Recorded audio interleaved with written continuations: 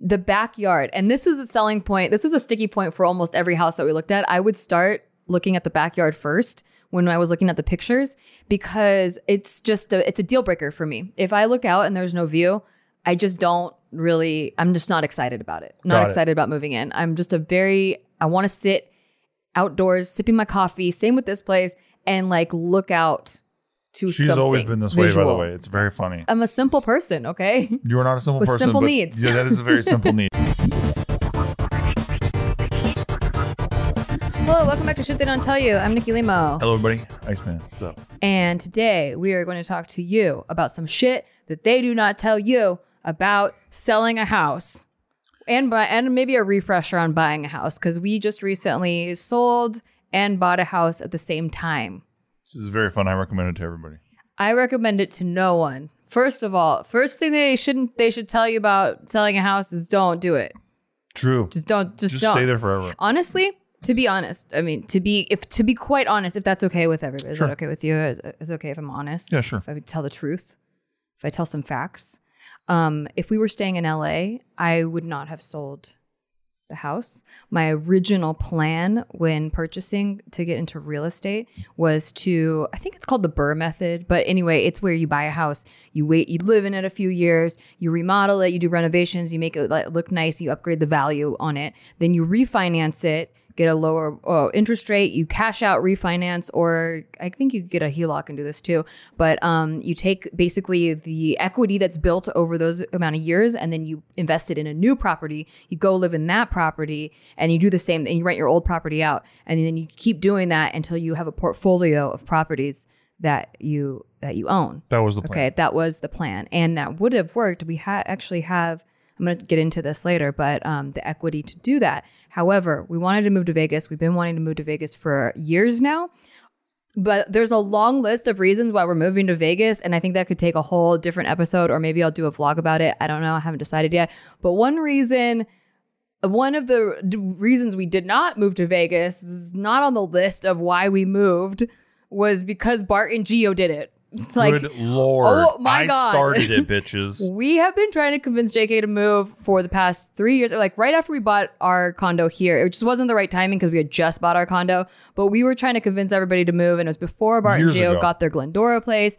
Bart and Gio just pulled the trigger when they were getting the Glendora place, just before they were getting their Glendora place, when they were looking, I was like, fuck this, let's go to Vegas. Yeah, exactly. Instead of going to Glendora, which might as well be Vegas, it's so far outside of like where everyone lives in LA, like let's just all move to Vegas. We could get like a whole cul-de-sac. But anyway, and then recently I actually brought this up to Bart during a JK thing, and he was like, oh yeah, I remember, like you were saying this during JK party, like when we were backstage, like you would in the green room, you were constantly pushing Vegas. So there's even, I think, a couple off the records, not to plug JK News too hard, but there's a few off the records, I think, where we're even we pull up Redfin and we're talking about either moving to Vegas or Woodlands, Texas. But besides that, the reason that we wanted to move originally was to save on capital gains tax. That's the original OG reason. And then our friends Chad and V moved, and they were convincing us because they were like, they were like the guinea pigs, and they were like, we're just going to test it out.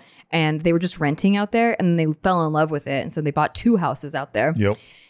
So we're finally doing it, and we're so excited. I did a couple of vlogs on our new house in Vegas. If you want to check it out, youtube.com/Nikki, Nikki. You can go look at, there's an empty house tour there. But when we decided to pull the trigger, I was like, oh shit, we've never sold a house before. So there's going to be a little bit of learning to do. It went really fast too. Yeah, honestly, I feel like this is kind of a cheat episode, because while I want to tell you all this shit they don't tell you about selling a house, I feel like we can only speak from our experiences of selling our only house we've ever sold, and I think we lucked out. Like big time lucked out. So I'll tell you kind of the process that we went through. And there's a bunch of different ways you could sell your house. You could, list it yourself. You can, sell it to a friend. You could be selling it to people with an FHA loan. You could be selling it to, there's a whole different litany of ways that your story could go down. But this is just like what happened for us and the things that I personally We also considered selling our place to our friend Gina, but we knew that she would not get her shit together in time for us to leave. Gina, we love you. I wish you could have had our house, but she was like semi-serious about purchasing it too, but she was not quite pre-approved yet, which I'll also get into. We wanted to leave this year, Gina. Thank you. Yes. This decade. Yes, thank you. If possible. It's the first year of the decade, but so if you're purchasing a new home while you are selling your old home, like we were, get pre-approved first. That's number one. Just get that process started so that when your home is listed, you can start making offers on houses you like right away. Because here's the thing, like we said in our original episode of buying a house, if you start going to open houses and you're not pre-approved first, you will find your dream house and you will not be able to make an offer on it. Yes.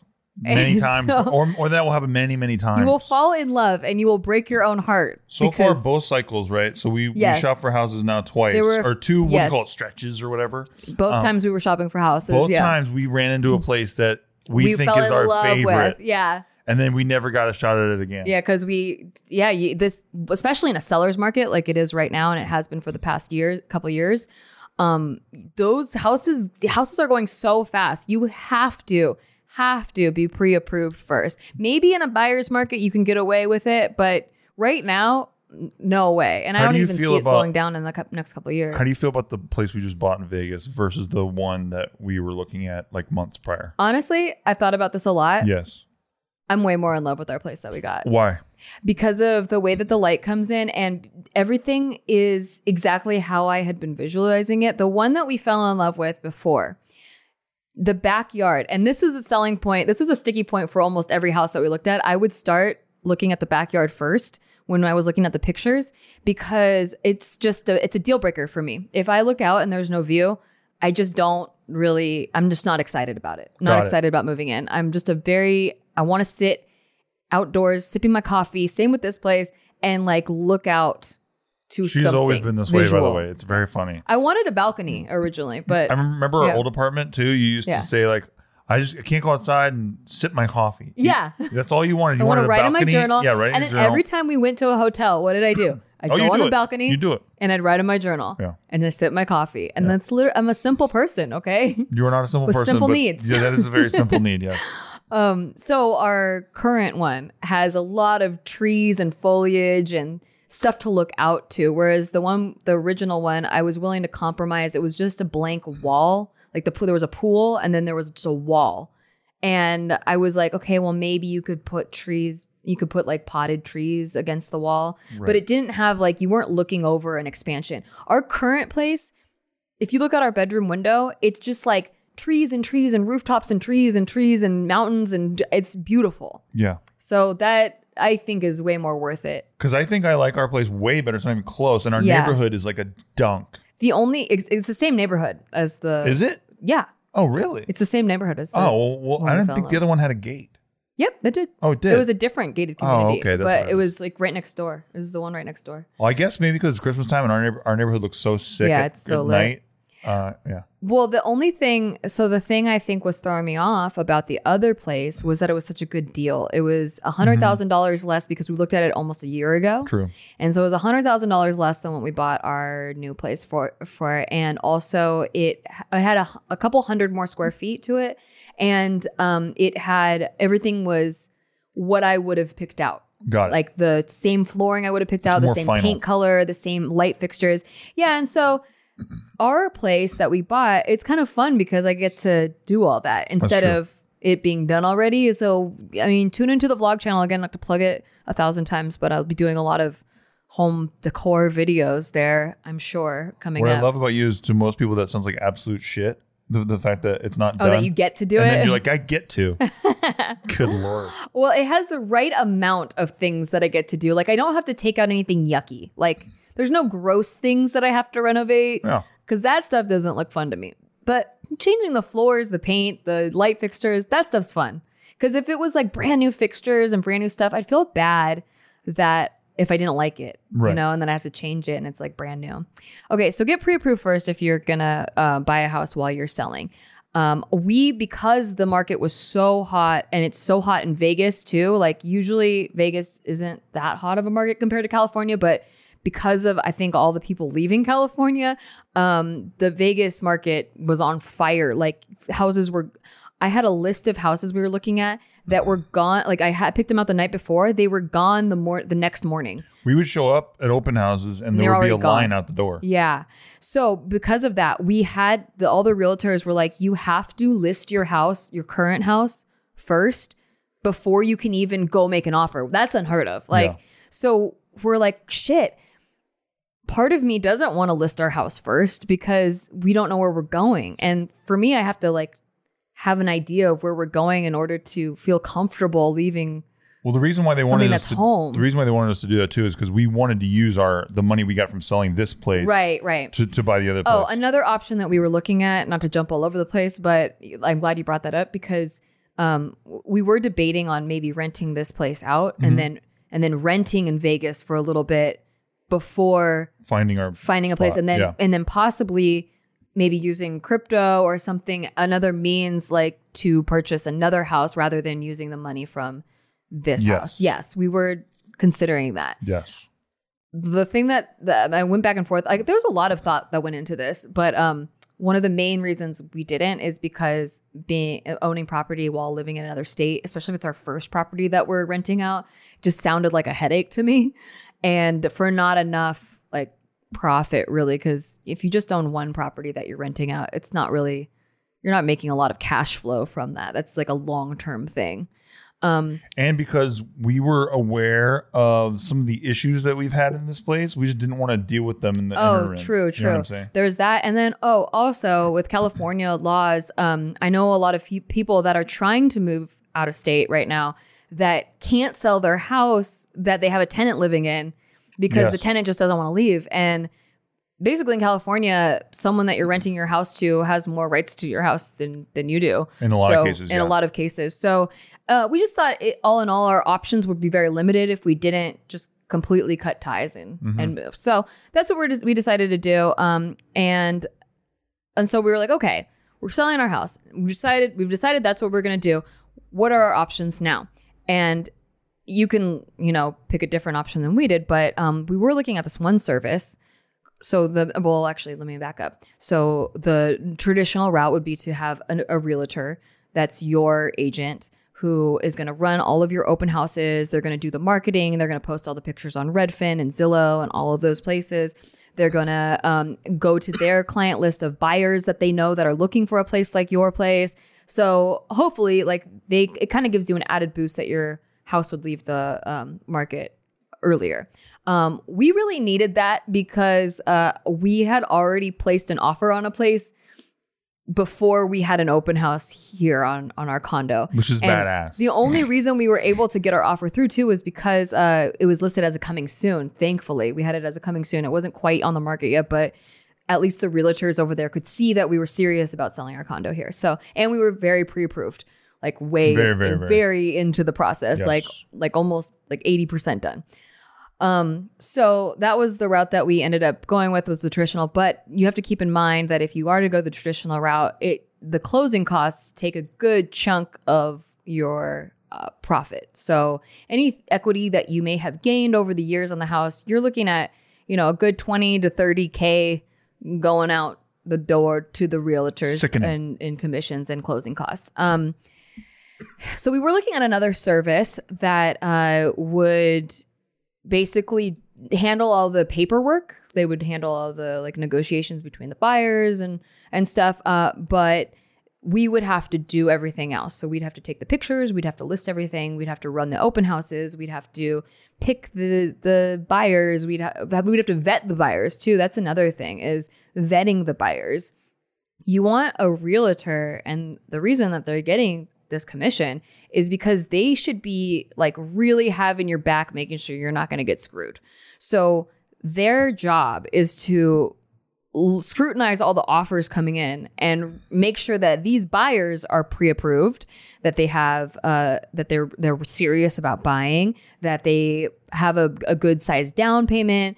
If they wrote a letter, that really helps. They say when you're buying a house, you should write a personal letter. We made a video for our first house purchase just because it adds a little bit of personality and it shows them that you're serious, that you like really want to buy. Why didn't we do it for this one?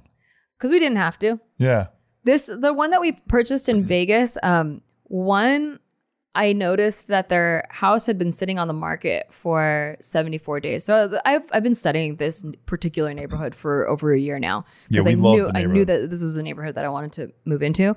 And I had seen the prices. I had seen how fast things were going. They were really hot over the summer. Prices like skyrocketed, but then they started cooling down. And I think this particular property, they hadn't caught up with the fact that the prices were cooling down and that there were other properties around them for more square footage that were updated, that were going for less than what they had listed. And so I reached out to the selling agents and I asked them if they'd be open, or if the seller would be open to lowering their listing price to our price range. And they were very motivated. I guess they had already had another deal fall through. So that's one of the reasons why their house was on the market so long, is because they were in contract and they fell out of contract after like a month. Wow. Which is something that can happen if you don't vet the buyers. So the selling agents were very, very strict on like vetting us when we made an offer. And because we were so far along on the approval process, because also our lender kicks ass out there. Shout out to Dave. He likes to do a lot of it up front. He's like, I'm going to ask you for a lot of things. But when it comes to the end and the closing process is going to go so fast because we're already like so much farther along than most people are. So when the seller agents over in Vegas called our lender, they were surprised at how far along we already were. And so for them, that was more important than getting a higher offer. Got it. Because because a higher offer could end up being on the market even longer and then falling through. So they're like, we'd rather take our chances with somebody that's already this far along, that's in the right range. Honestly, it was a fair offer. Yes. So yeah, that's how we got that place first before our house was even listed. And I was showing them how fast places in our neighborhood were going because I wanted them to know, like, hey, I really do believe we can sell our house within 30 days. Yeah. And then close on the other loan. So we were on a contingency, what's called a contingency, where the contingency is based on us selling our condo, and you get a deadline for you have to sell your property by this time or else you lose the house over there. So when we were selling our house, the thing that was important to us was also that the buyers would be able to close on time. The contingency that they would be able to close within 30 days before our deadline over in Vegas. And we also wanted to have a month of back rent. Yeah. To give us time to pack up our house and move after closing over in Vegas. Otherwise, we'd have like a week to do everything, and that's just really stressful. So the buyers that we got, they're awesome. The realtor was super proactive, and instead of doing a bidding war, one of the things that you can do is collect all the offers that come in, and then do this thing called final and best, where your realtor sends out hey, send all your final and best offers to everyone that made an offer. Here's the current highest offer. And then everyone like starts doing a bidding war over your house. And that's how you get these houses going like for hundreds of thousands of dollars over asking price, because there's this bidding war going on. And so it's nice to be in a bidding war. We did have multiple offers on our house, but because this agent was like, yo, we don't want to be in a bidding war. It gets really messy. It's really stressful. What do the sellers want? We'll do it. And so we basically got to name our price, and and we named our price, and we also named our contingencies that we need like everything to close within a certain amount of time, and we need 30 days back rent. They offered way over listing price in our price range that we quoted them, and not only did they give us back rent, but also for free. So we didn't have to typically now we would be renters, and now I'm paying them rent like they're my landlord in our previous house. And they bought our fridge from us. And they bought our fridge from us. Yeah. We had brand new appliances. And so, yeah, it was definitely the right amount that we wanted. They had a 20% down payment, which is great because then that loan gets approved much quicker than if it was an FHA loan, which is under 20%. And we closed in like 20 days, but I'm jumping ahead. So when we initially decided, okay, we're selling our house, we have an offer on this place in Vegas, We knew we wanted to have a selling agent because we didn't want to do the headache of going through selling everything ourselves. We listed as a coming soon first. And I said this already, but what this is like letting the public know, like, hey, this place is going to be available soon. And it generates hype for your house, like as if you were throwing a party, like you're throwing an event. You wouldn't want to let people know the day of the party, like, hey, this is a party. You want to let them know like a week ahead of time. So it gets people like looking at it like, okay, when's the open house? And they're like saving it. And then the more people that are saving it on Zillow and Redfin, it makes your house look really popular. And so people start getting FOMO, like, oh, I want to get this house first. And so it generates that kind of hype. Then you have the open house set up, and we had to be out of the house for the open house, which was really hard for cat owners. Yes. I didn't really think this one through. It was also really funny. But it was pretty funny because we have 4 cats, which is a ridiculous amount of cats. Way too many cats. It's way too many cats. And we only had 2 cat carriers. So we only took 2 cats out of the open house, knowing that the other 2 would probably stay under the bed. And they did. Nobody saw them the whole time. But it was just pretty funny knowing that they were there the whole time, probably scared out of their minds. But that no one else knew that they were there. And so for the open house, a couple things that I had seen houses sell faster with, and also confirmed with my realtor that yes, indeed, like your house will sell much faster if you do these things.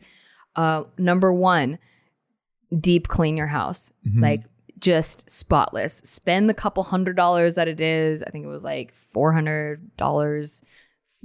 to $600 is what I was anticipating. I think we got one for like $400. They deep, like especially the kitchen and the bathrooms. Just like make sure that anywhere that there's going to be food or hygiene related things, that those are sparkling. People look at those things first, and like if that's dirty, then they're like, this is a dirty house. Exactly. Okay, it just is a psychological thing, and I think that's true from the open houses that I walked through as well. When I walked through like bathrooms and kitchens, if they were dirty, I was like, nope. And I just am turned off by this house, and I can't. Even if they can't really pinpoint why, it just is a thing. So deep clean your house. Number 2, stage your house. I don't care if you like your decorations. There's so many places I saw on Zillow and Redfin that had a great amount of square feet, but their houses stayed on the market even in a really hot market because there was just so much shit. There's like so much clutter. And because you live in your house day to day, you might not notice like how like clean to you. It might look clean to your eyeballs, but then someone that walks in is like, this is a cluttered ass mess.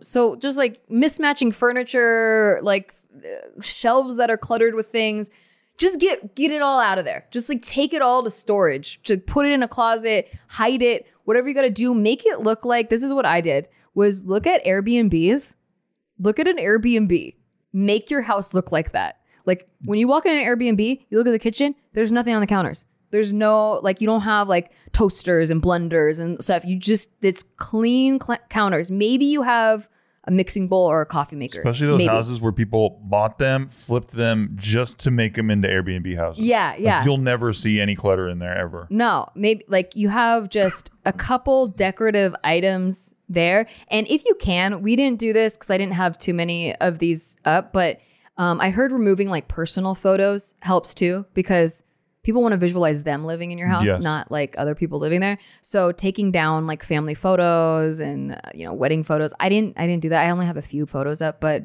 that also helps. If you have a lot of family photos, take them down. Also, don't have your guns out. I accidentally I made a mistake on all of your guns. Well, on our first open house. These guns? Yeah, exactly. No, on our first open house, I realized that I had my shotty just hanging out, like out in the open after day 1 when we got home. So yeah, there's a little hot tip. A hot tip. We didn't get any offers from that first day. No. So, okay. So staging. Okay. Yes. So make sure if you don't have, if things aren't coordinated in your house, I would honestly hire a stager. I think it's worth it. If I hadn't remodeled our place specifically to sell it, and I did that, like I made vlogs of it, and people were like, "Didn't you just remodel your house? Like, why are you selling your house?" No, I remodeled it to sell it. Like I wanted something pleasing to the eye for people walking through an open house. And that's what I kept in mind the entire time I was redecorating. You talk about it constantly. Things that up the value in your house are things that you should invest in. Things like window decoratives, like curtains, shades, blinds, that kind of stuff. Upgrading the light fixtures, fresh paint. We did that. Yeah, we painted the living room again. New flooring. Get rid of that old carpet that's in there and put in either laminate or put in brand new carpet. All of those things are going to cost you maybe like a couple $1,000s if you do the flooring and some of the more expensive stuff, but it'll up the value of your house by like 50 grand, by like 20 to 50 grand. So those are definitely worth it if you're trying to increase the value on your house. Also, make sure everything all the lights are on during your open house. Light, bright, airy. Open all the window shades. Candles. I know I was going to get there too, but yes, candles. Yeah. Make sure it smells good. Some people, before it was the pandemic, used to have people would have like appetizers and stuff in their house because it's nice to put things on a plate and sit down and like envision yourself like living there. Yeah. Since you can't do that anymore, then things like candles really help to make it feel like a home. Or my friend Ray told me, because he does a lot of flips, he flips houses and sells them, to put, he said he put either car fresheners or those Glade sticky things in the HVAC. So if you have central air conditioning, like you put it into the vent and then it just blows around the entire house. I think that's what they do at Bed Bath & Beyond. And Vegas. Yeah, and in Vegas, like casinos, shopping malls, to make it smell good. Yeah. Because there's a psychological factor in that too. I was reading something that certain smells make you want to spend money. Like make you want to shop there. Yeah. Wow. Well, we had apple cinnamon Glade plugins. We did, and apple cinnamon candles. And that was we really magic. Went there. And I kind of handled all that. And to be honest, when I came back from when the open house was over and we were bringing our kitties back, I was like, this doesn't even feel like the same house. Yeah, I was like, I want to live here. It's like sparkling clean and smells amazing. It's not right now. Not like right now we're literally looking at moving boxes. It's just crazy everywhere. Okay, we're gonna take a break, but then when we come back, I'm gonna tell you some more shit they don't tell you about selling your house. Get fucking ready, because it's a party. Every time you say it's a party, it never turns out to be much of a party. It's a party, Steve. Okay. Some people aren't cut out for the party life, so I get why you might not feel that way. Oh no, I've kind of been waiting for this party. Get ready for the motherfucking party. Okay, I guess. But buy everything we tell you to buy first. Thank you. Today's episode is brought to you by Angie. Angie has made it easier than ever to connect with skilled professionals to get all your jobs and projects done well. Let me tell you, there's the version of it where you try to do something at home, and then there's a version of it where you have someone help you, you watch them do it the right way, and you go, thank God I didn't try to do that myself. I have fully done things around the home that I think look good, and then a bang in the night, and I wake up to a shelf collapsing, a painting falling off the wall. I've seen it all go south. I own a home, and I can tell you, I know how much work it can take. Whether it's everyday maintenance and repairs or making dream projects a reality, it can be hard just to know where to start. But now all you need to do is Angie that and find a skilled local pro who will deliver the quality and expertise you need. Whatever your home project, big or small, indoor or outdoor, you can Angie that and connect with skilled professionals to get the project done well. Right now, one of my wish lists is I want a bike for my condo in Milwaukee, and I would love to rig it up on a pulley in the ceiling because I have one of those like lofted ceilings, but I'm so scared to try that on my own. Angie has 20 years of home experience, and they've combined it with new tools to simplify the whole process. Bring them your project online or with the Angie app. Answer a few questions and Angie can handle the rest from start to finish, or help you compare quotes from multiple pros and connect instantly, which means you can take care of any home project in just a few taps. Because when it comes to getting the most out of your home, you can do this when you Angie that. Download the free Angie mobile app today or visit Angie.com. That's ANGI.com. Hey, thanks for listening to our podcast. We just want to take a break to tell you thanks for listening to our podcast. And if you want to rate it, that would be really awesome for us. Listen, we're on break. We're not talking to you like podcast hosts right now. We're just talking to you like people. As a friend. And we just want to say, please rate the show because it helps out huge amounts. We're not desperate. We're kind of desperate. We're giving shout outs right now to all the people who are giving it ratings. So huge shout out right now to Brian Jorgensen. That was sick of you, dude. Thank you. God bless. Huge shout out right now to Mark W. in Springfield, Connecticut. Back to our podcast. Jenny Blythe. Hey, back to our podcast. In Tuscany, Florida. And back to our podcast. God bless you. Thank you. Steven. Thank you for supporting the show. Hello, we're back. Hope you bought everything we told you to buy and downloaded everything we told you to download. And now we're going to get into the party that I know you're all waiting for. Except for Steve. He's not really a party animal. I'm ready. Just give me 1 second. Here, ready? All right. Wow. It started. Let's have a party. Okay.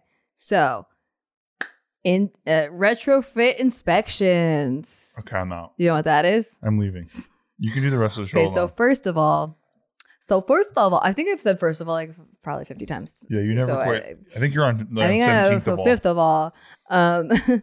After your open house, you will start to get offers. You will also probably have people requesting private showings, depending on how picky you are. And I think if we hadn't had this other contract where we really needed to close fast, maybe we would have done a second open house and seen how many other offers. The fact that we only needed one is pretty crazy. Is really crazy. And a couple of private showings. Because I think the buyers we ended up going with, they actually came over the next day.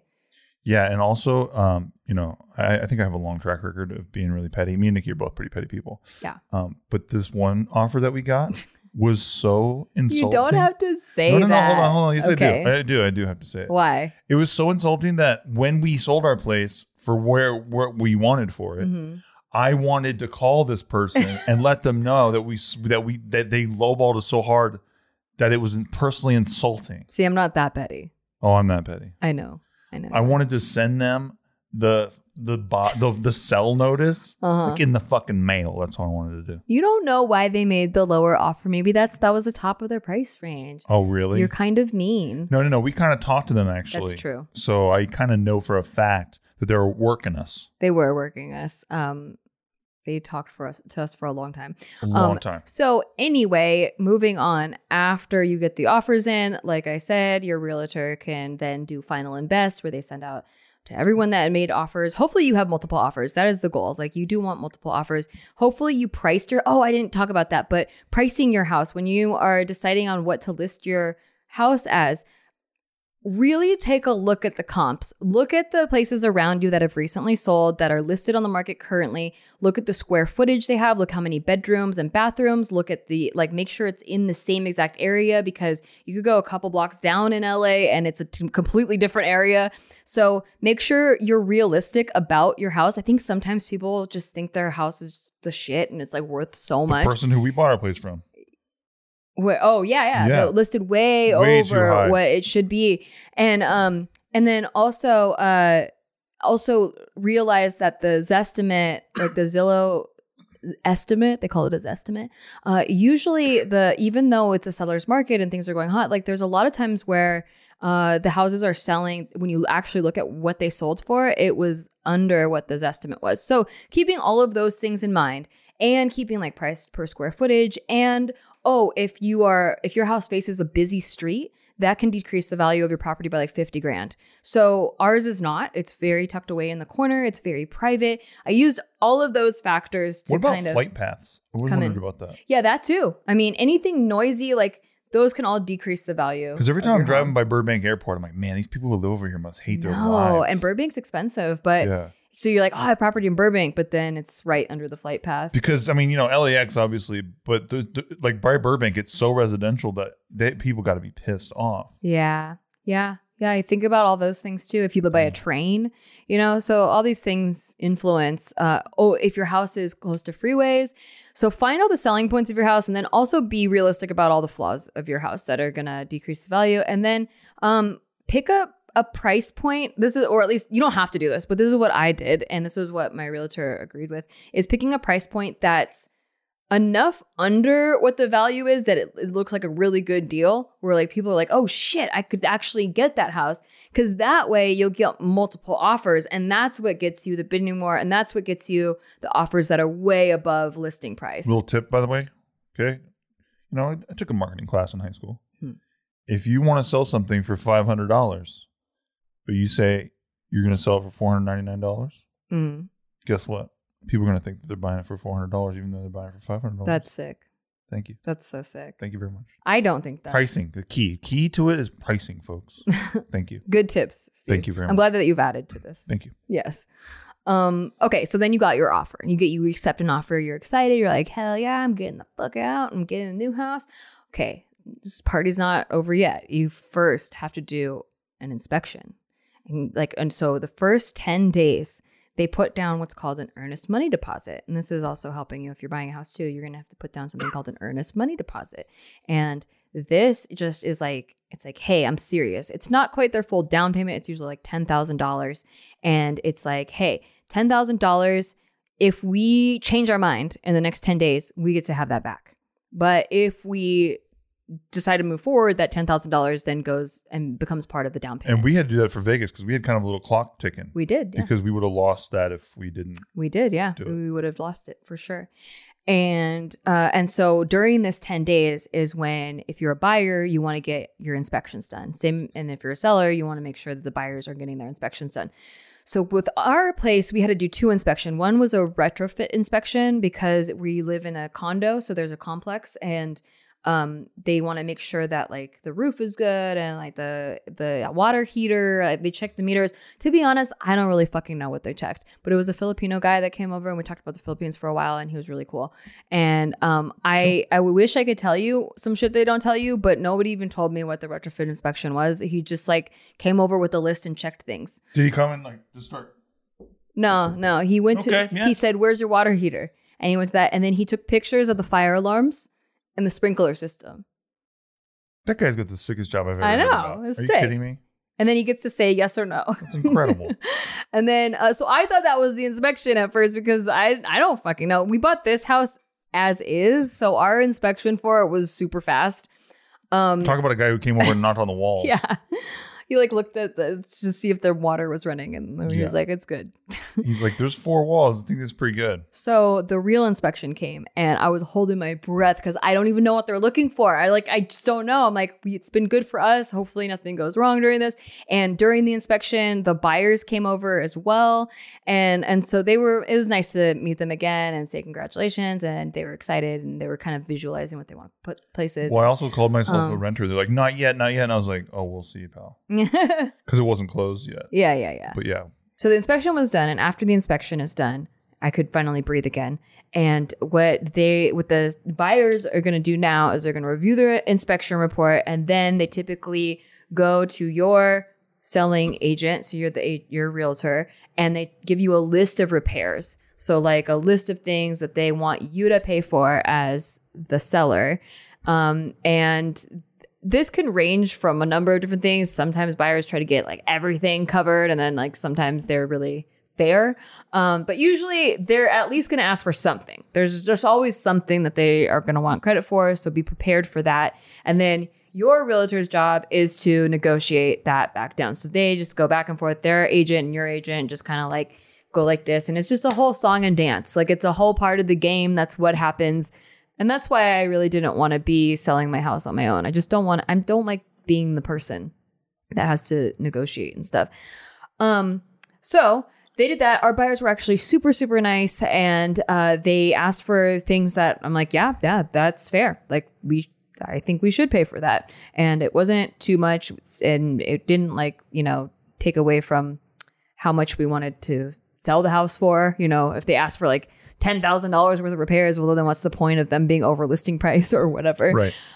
So they asked for, decent things, just things like around just like little cracks in the walls or whatever, like little tiny things. And we covered that.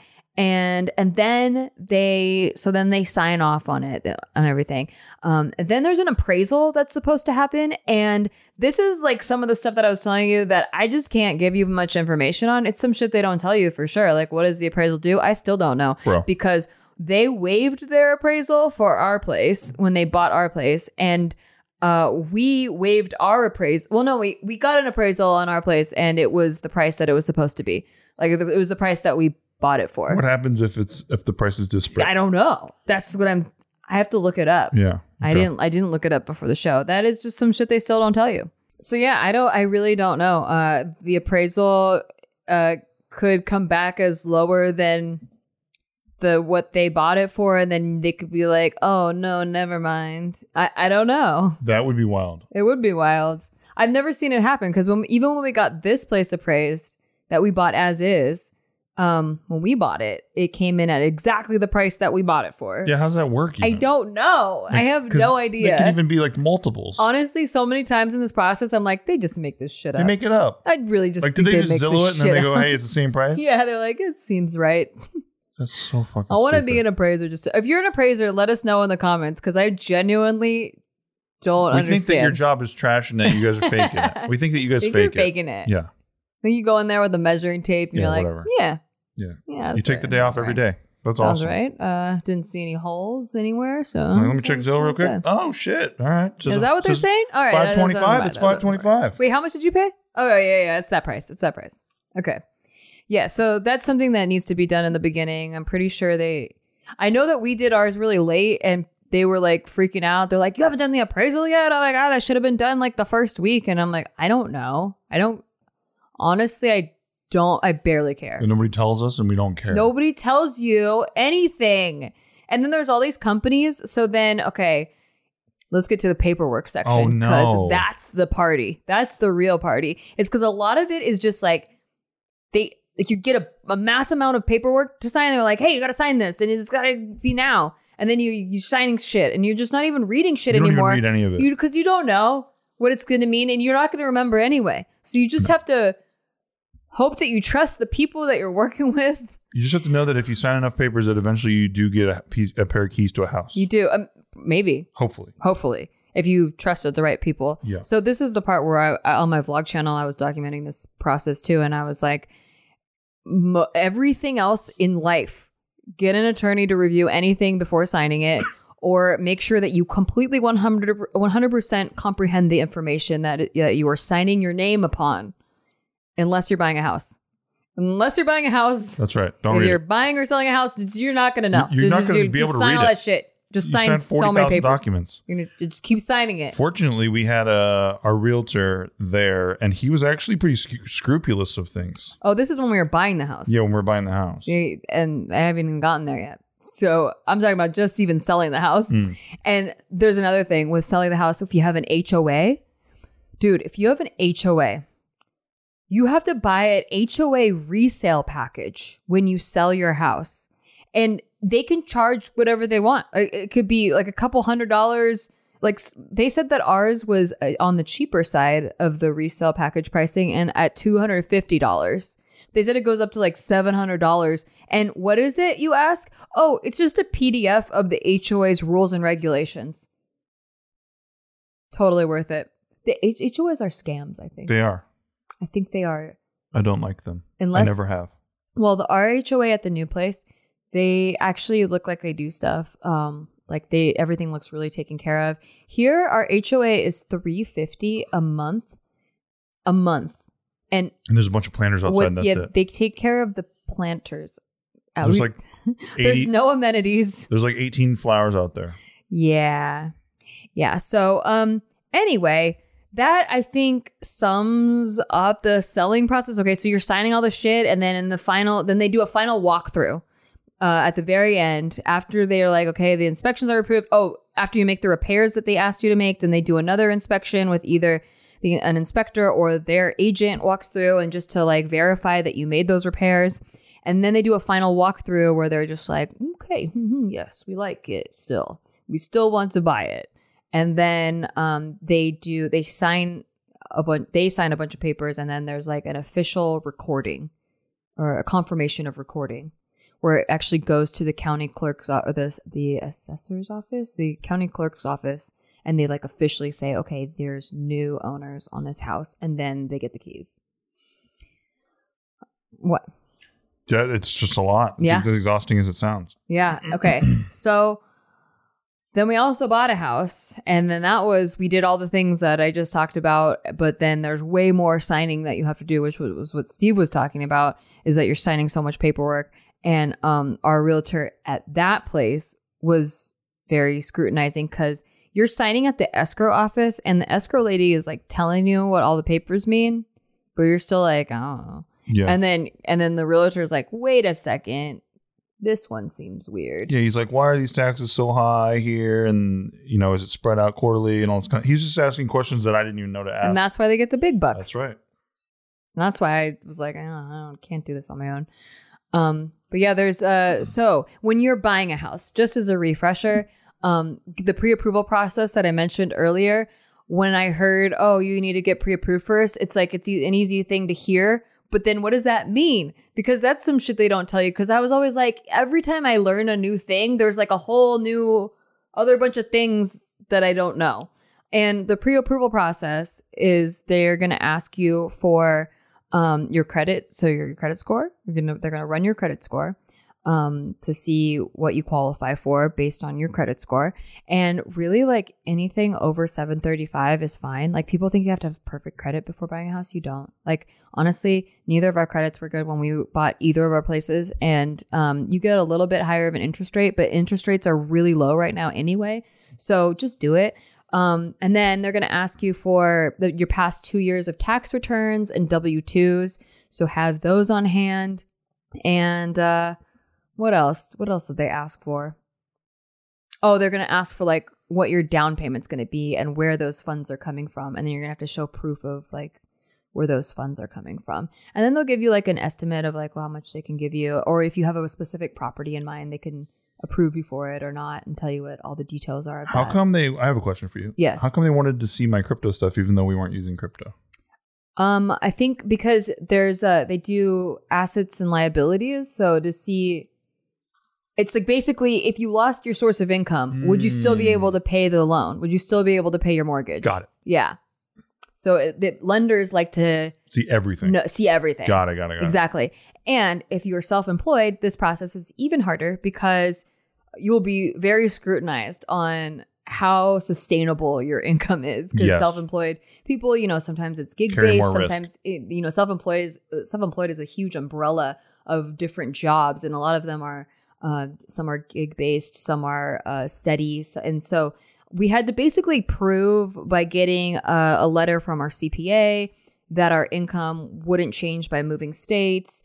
Also a letter, like in the letter, they talked about like how long we've been doing this, how long they've been doing our taxes, what kind of profit and losses they've seen every year. I also had to submit a profit and loss statement for this year. I also had to submit W-2s and tax returns going back previous years. And I had to submit them for both individual and for the businesses and for Big Mood, which I didn't have to do last time. But because I'm a quarter owner over there, I also had to submit their profit and loss statement. Wild. It's crazy. Even though it's a different thing over there. So there's a lot that to get approved for, but basically they want to see your debt to income ratio, which we have 0 debt, which was good personally, but the more debt you have, the less you're going to get approved for. So keep that in mind. If you can pay off any credit cards or you pay off your car, do that. If it's the difference between you getting like a $500,000 house or a $600,000 house, it makes a huge difference. Like a couple thousand makes a huge difference. They're talking about just like outlying debt, right? Not because like we were technically in debt for our house. Like, or we had everything except for your mortgage. I see. Yeah. Okay.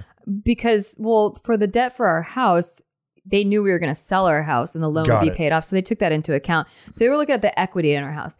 And this is the other point I want to make because people were asking 2 questions. One, did you buy the new house using some of your crypto stack? Mm-mm. No, we did not. And this is why, if you go back and watch the Shit They Don't Tell You episode about I think it was Investing 101 where I talk about real estate and why I strongly believe you should do everything you can to get your foot in the door owning real estate.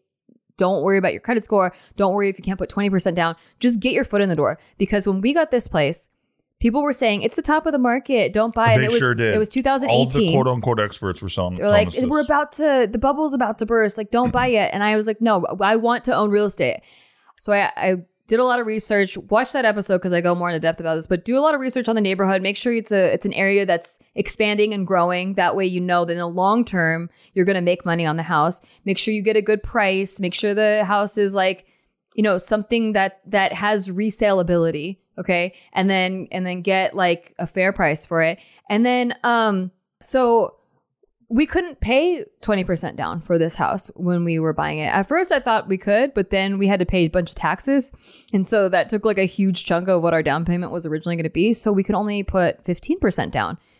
We did that. Our house was, I think it helps to know actual numbers. So, I mean, excuse me if we're talking about like finances. Sometimes people are like, it's tacky to talk about numbers. But like, if you get honestly, it helps me a lot to hear people actually discuss their real numbers. Yeah, so we bought this house in 2018 for $525,000. I could only put 15% down. And that was, I think it ended up being like, after closing costs, it ended up being like $80-something thousand, $85,000. It was 75, but then after closing, it was like 85 or something like that. Okay. And then, so then you're paying PMI, and that's all that means. Like, people are scared to put less than 20% down because you have to pay more monthly. You're paying private mortgage insurance, I think it's called PMI. It's like $200 a month. And then a year later, we refinanced. So it was at a 5.6% rate because my credit was bad when I got approved. And then we could only put 15% down. And then a year later, my credit was good and the interest rates were even lower. So we took it down to 3.6, which was minus 2 percentage points. And we got rid of the PMI because the equity had gone up so much. So the equity, basically, you're just paying a monthly rent. Like, you're paying your mortgage, which is what we would have been paying in rent anyway. And actually, after the refinance, we were paying less per month for our 3-bedroom, 1,600 square foot condo than our friends that were paying for a 2-bedroom apartment. Mm-hmm. They were all paying $2,500 a month, and they're like right in the same neighborhood. Mm-hmm. $2,500 a month. We were paying $1,900 a month for the mortgage after the refinance, and it's still going towards your loan amount, your equity, your principal amount. A lot of it's going to interest in the first couple years, but you're still putting down some into your equity. So when we sold our house, we had $210,000 in equity. So we started with $85,000 in equity, and just because of paying the rent, the mortgage, it went up to $210,000. That's like money that's making money. And that's what I really want people to understand is like, if you can't build wealth by just saving. It's good to save to eventually put it into an investment, but you have to put it into an asset, something that's generating money while you're not working. Like, you're over here doing your job, making income. Yes, keep doing that. That's good. But there has to be something else that's generating money for you for the long run, like for when you retire, that's generating wealth for you without you having to work. Like, it's not a one-to-one scale of this. I get paid this amount of money per hour that I am working. Something needs to be generating more for you, like while you sleep.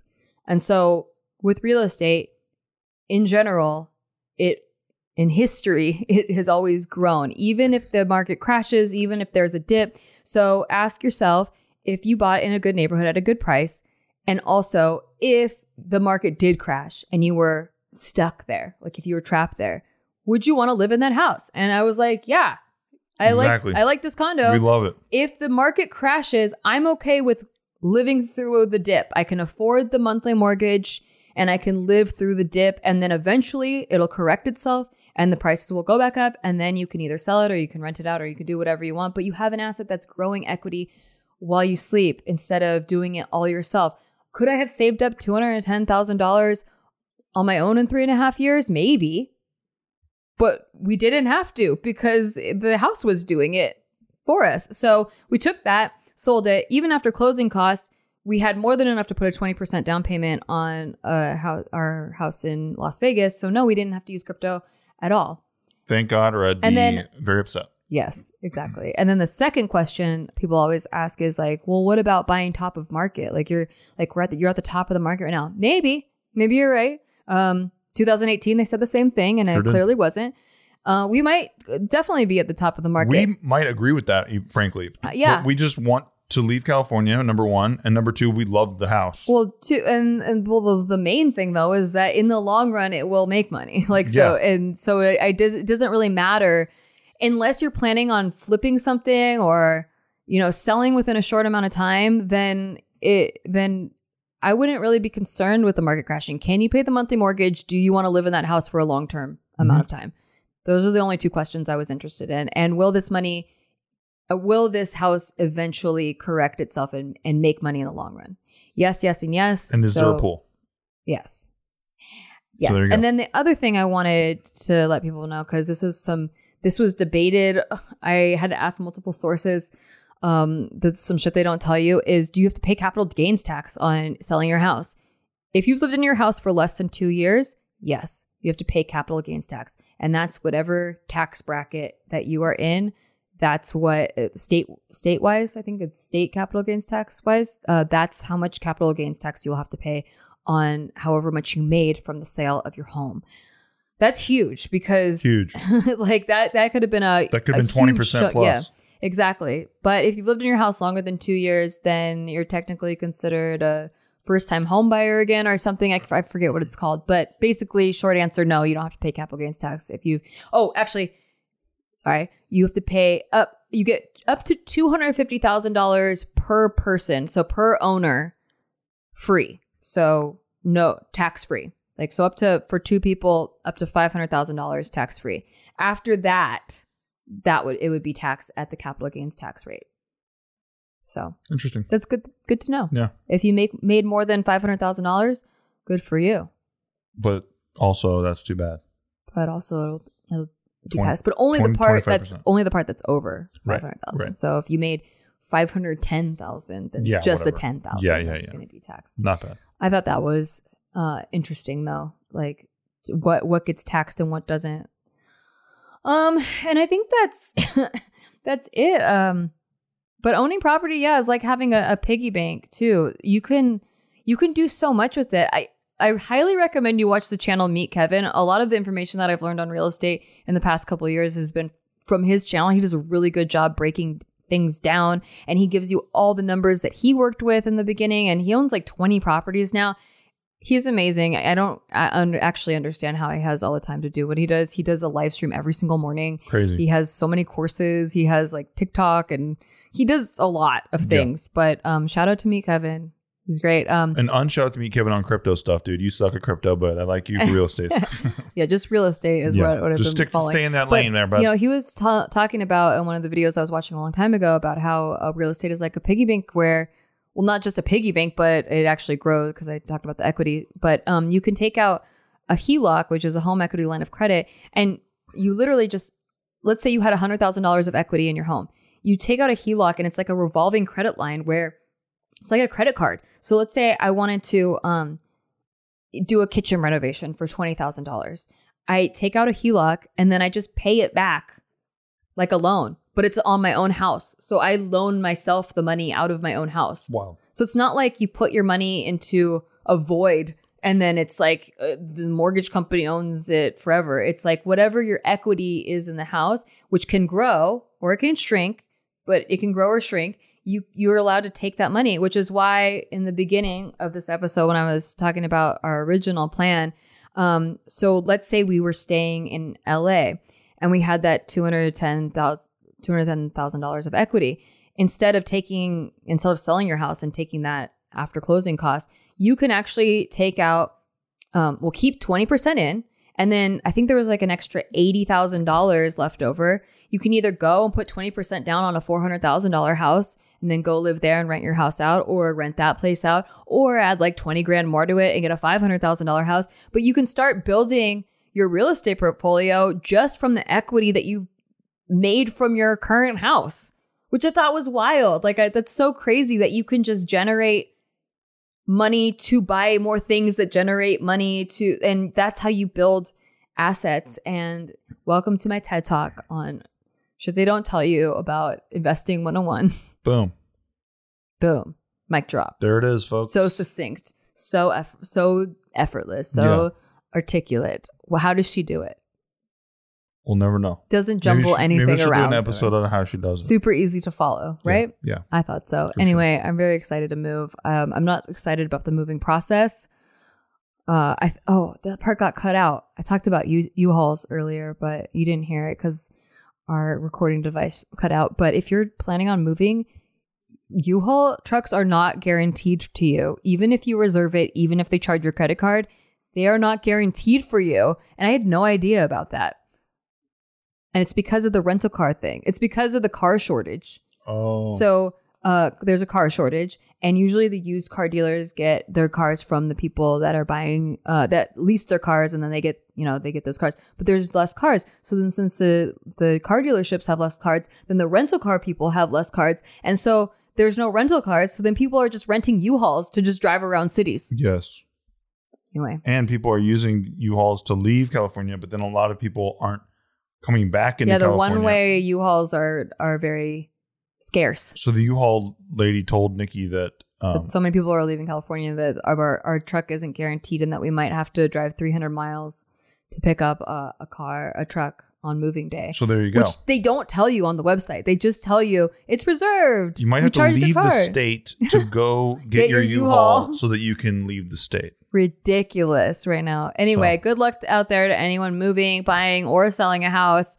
I wish you the best. We got very, very lucky. It does not go unnoticed that we got unlucky with how smooth our process went. The whole time I'm just filled with anxiety because anything could go wrong. Like the sellers could back out. I mean, the buyers could back out. Our other sellers could back out. Anyone could find something. Something could happen at any moment, and you just never know. And it was very scary because your fate is in so many other people's hands. But it really is a seller's market right now. I think that helped us a lot.